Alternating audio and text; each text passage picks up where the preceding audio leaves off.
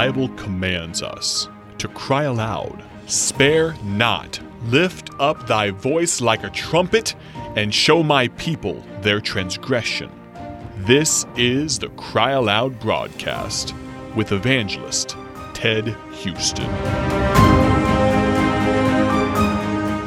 Thanks for listening, dear friend.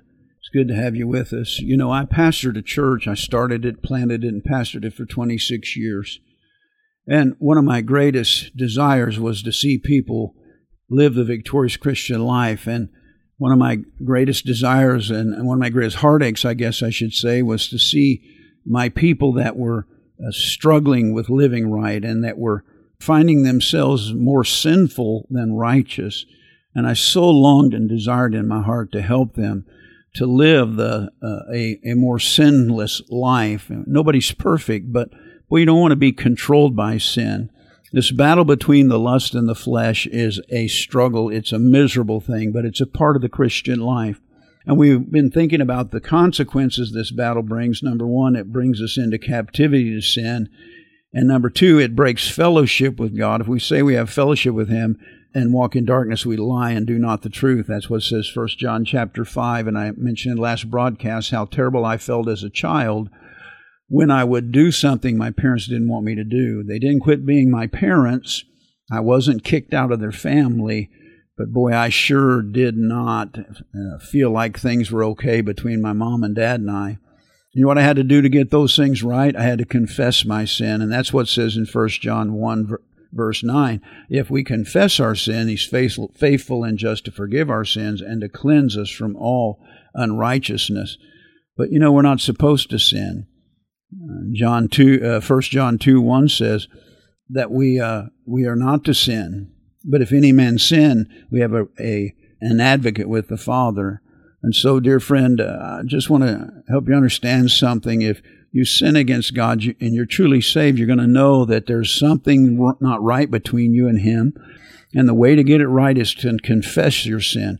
But I want to say this. Many people think, well, that's just like a blank check. I can go out and sin and I'm sorry, God, and He'll forgive. I did it again. I'm sorry, God, and He'll forgive. There's no true remorse there. And I would wonder about a person's salvation, not if they sin, but if they have no remorse, no conviction about their sin. Because I believe that's a part of a relationship between a parent and a child. And then, of course, we found out that sin will rob us of our joy. David had sinned with Bathsheba, and he, in Psalm 51 and verse 8, he says in verse 8, "Make me to hear joy and gladness, that the bones which thou hast broken may rejoice." It says, "Hide thy face," in verse number 9, "from my sins, and blot out all mine iniquities. Create in me a clean heart, O God. Renew a right spirit within me. Cast me not away from thy presence. Take not thy Holy Spirit from me. Restore unto me the joy of thy salvation, and uphold me with thy free spirit." Now, we don't believe that God would ever cast us away from His presence and take His Holy Spirit from us.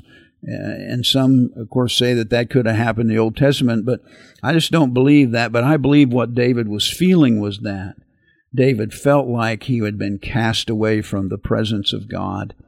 There was something wrong between God and His fellowship. We talked about that. And then he said, "Restore unto me the joy of thy salvation." Sin robs us of our joy. Sin brings us into captivity. It conquers and controls us. Sin breaks fellowship with God. And sin robs us of our joy. Hebrews chapter 12, verse 6, another consequence of not winning the battle with temptation and sin. "For whom the Lord loveth, He chasteneth and scourgeth every son whom He receiveth." So another consequence of failing to win the battle is experiencing God's chastisement. I say when I'm preaching in revivals that God's greatest chastising tool is guilt. You know, God doesn't make your car crash, and God doesn't give you, kill you. Now, He can if it's serious enough, but that's not what God wants. So God uses guilt.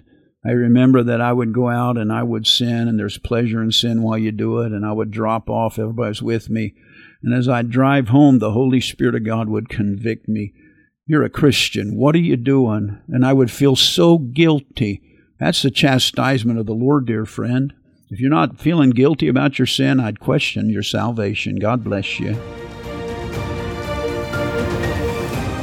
Thank you for listening to the Cry Aloud broadcast with evangelist Ted Houston, produced by Bible Tracts Incorporated of Bloomington, Illinois. Visit BibleTractsInc.org for more information.